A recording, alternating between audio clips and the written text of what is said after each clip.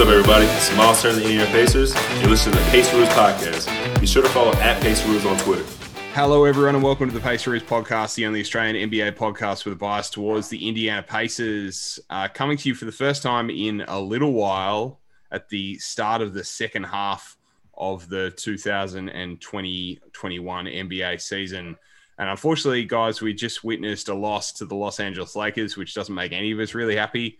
We lost by 5 points, 105-100. Domas Sabonis had his usual stat line these days, 20 points, 14 rebounds, 8 assists. Malcolm Brogdon had a big first quarter and finished with 29 points. And it's been a really tough couple of months to be a Pacers fan. We obviously haven't brought you an episode since, I think, late January. So it's been a good 6 weeks or so.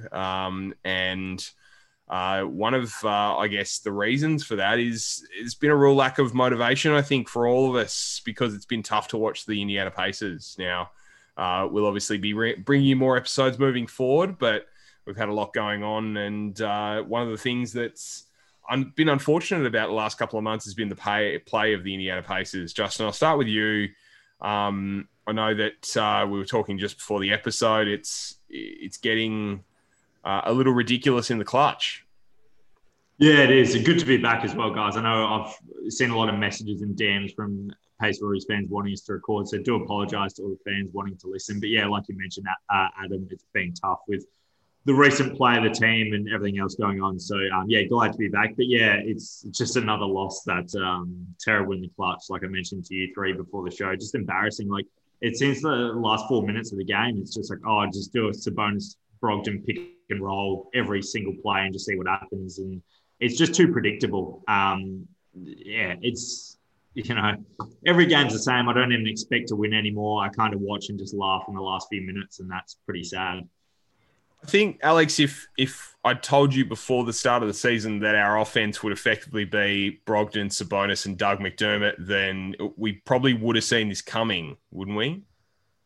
I mean, yeah, like you guys alluded to, it's just, and as Justin was saying, it's embarrassing really to watch. And it's funny because we talked about this in the playoffs last year, didn't we? When we were losing those games, we talked about the Pacers being a chore to watch, right? Like, It's not fun. We wake up here in Australia normally and we're excited about Pacers basketball. But right now, that's not the case, is it? And it's just, as Justin said, it's way too predictable on offense. Even with McDermott scoring well at the rim, teams know what they're getting. They're going to get it Sabonis post up, or they're going to get the pick and roll with Brogdon and Domas. And we saw that. The Lakers just clamped up in the fourth quarter, and that's why they're losing those games. There's no adjustments, which is similar to what we saw against the Heat in the bubble. I mean, we're too much is left to too few. And I think players like, Justin Holiday, TJ McConnell, Jeremy Lamb, they're doing, I think, what they can, but their limitations as NBA players are showing. And, it's very easy. And I don't think we're going to all sit here and say it's because we're missing our starting wings. I kind of want to say that because it's convenient and it's easy to be able to explain away all of our issues. But it just doesn't seem to be that our bench having to step up has resulted in that sort of fight and fire that we saw potentially at the start of the season when Oladipo was still on the team. And, whilst it's awesome to have Caris LeVert back, I can't wait to see him in a Pacers uniform. I've been waiting since the day the trade was announced, and we've been waiting since the American summer last year when we floated that could be a possibility. We said this was one of the best and one of our top possibilities for an Oladipo trade. But Justin, back to you. I mean, this bench is nowhere near as good as probably what we thought or what we expected that it was on both ends, but particularly offensively.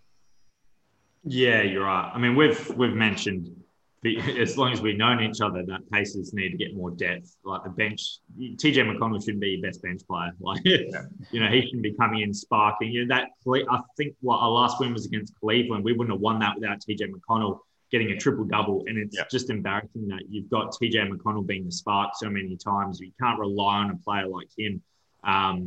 So, yeah, it is very tough. And I was just thinking the other day, right, and I was going to pose the question to you two because I actually don't have an answer, and it's pretty upsetting that, 36 games through the season now, and if someone had asked me, or I'll pose a question to you two, what's your favourite play of the season and game of the season so far? I don't know. I'm going to have to reach right back into the archives for that one. I mean, it's something should come straight to your head, right? I remember. See, you could ask me in 2015. I remember a game and a play, and right now, game, right? This season's got to be the Pelicans game from earlier this season, I think. Yeah, and that it's upsetting because that was with Oladipo hitting that big three and being part of the team, and Turner and everything like that. And you are right, Alex. That was what I concluded to, but. Yeah, it's pretty hard to kind of come up with a highlight of the season so far. And look, this is going to sound really bad, but they're just boring to watch. Right now they're just so boring. They don't have a player making highlight plays. Brogdon and Sabonis do their thing, but I'm an NBA League Pass junkie and watch other teams all the time. And yeah, tuning into Pacers and then seeing other teams, it's night and day.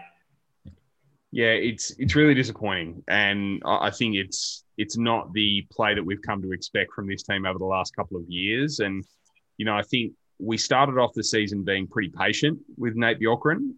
We were aware of the fact that there were going to be more losses this season. I don't think anyone would have expected nor predicted that we would be sub 500 and 4 games out of 500 at this stage of the season, halfway through. And that in particular is really concerning because you could throw a blanket over 5th to 12th in the Eastern Conference right now. And if you have a bad month and we have a really tough month in terms of schedule, Alex, I mean, we could be staring down the barrel of 11th or 12th in the East by April Fool's Day. I think it could be worse than that, man. I'm going to be honest with you. I look at the rest of our March schedule and I maybe see 2 or 3 games that we can pull out right now, even with LeVert coming back. I just think our schedule is that tough.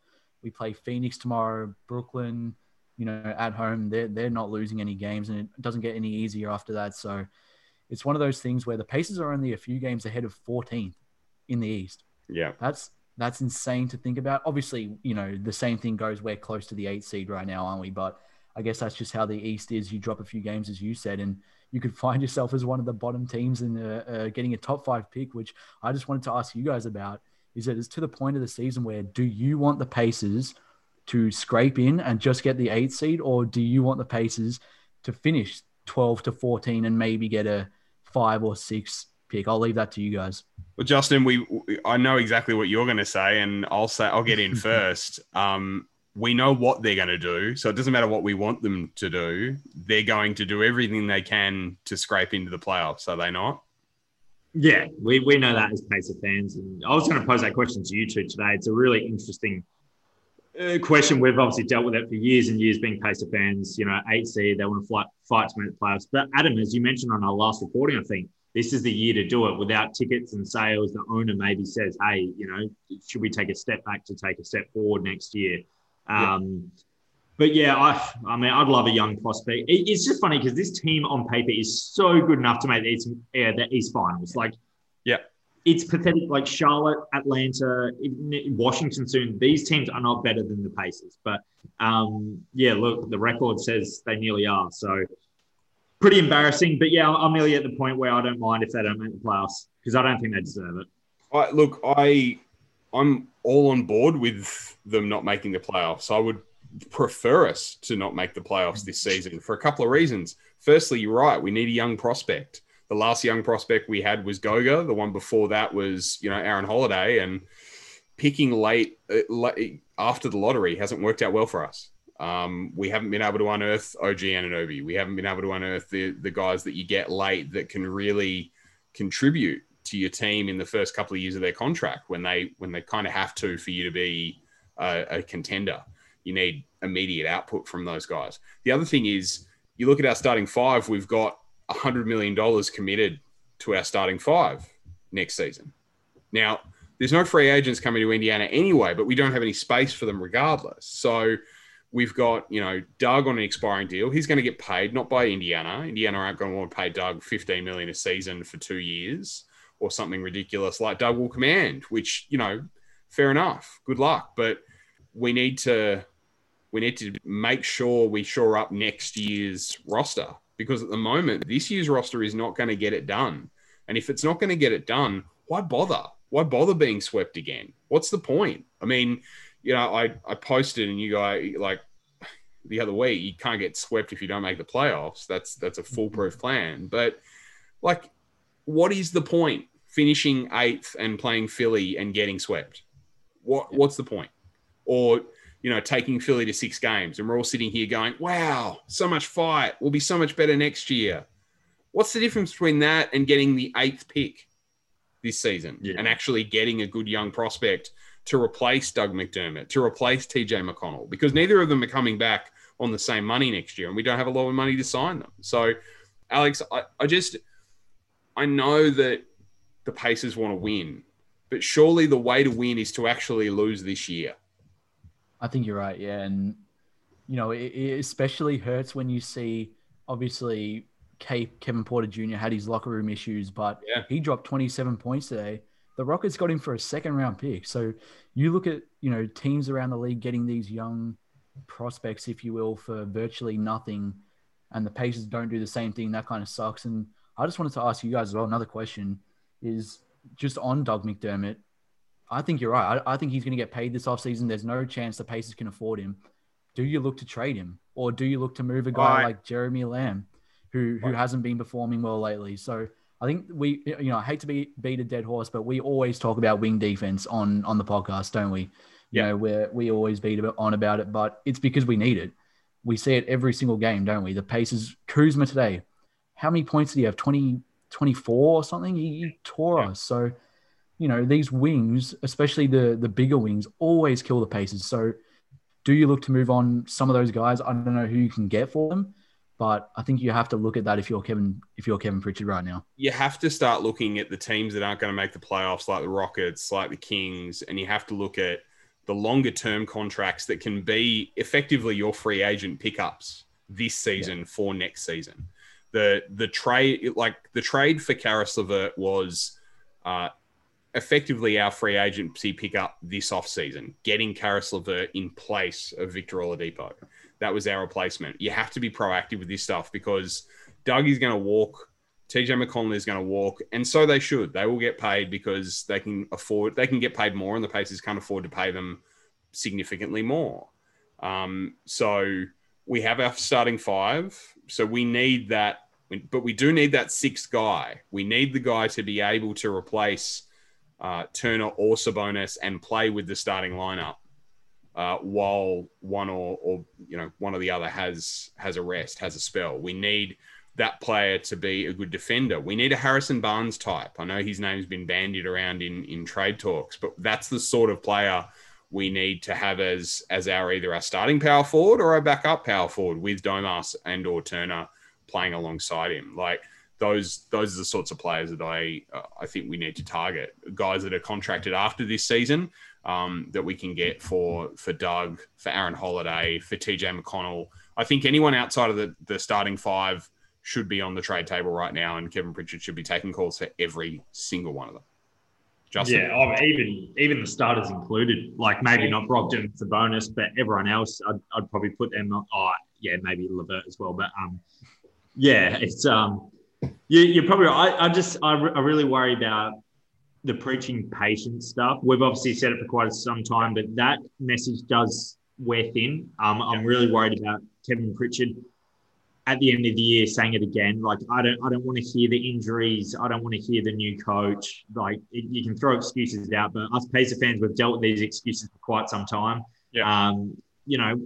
We haven't won a playoff game in years and years, yet we're always competitive and a good team. So what's the direction of this team? We're not contending. We're not, looking towards the future. We're literally just middle of the pack, and that's the worst place to be.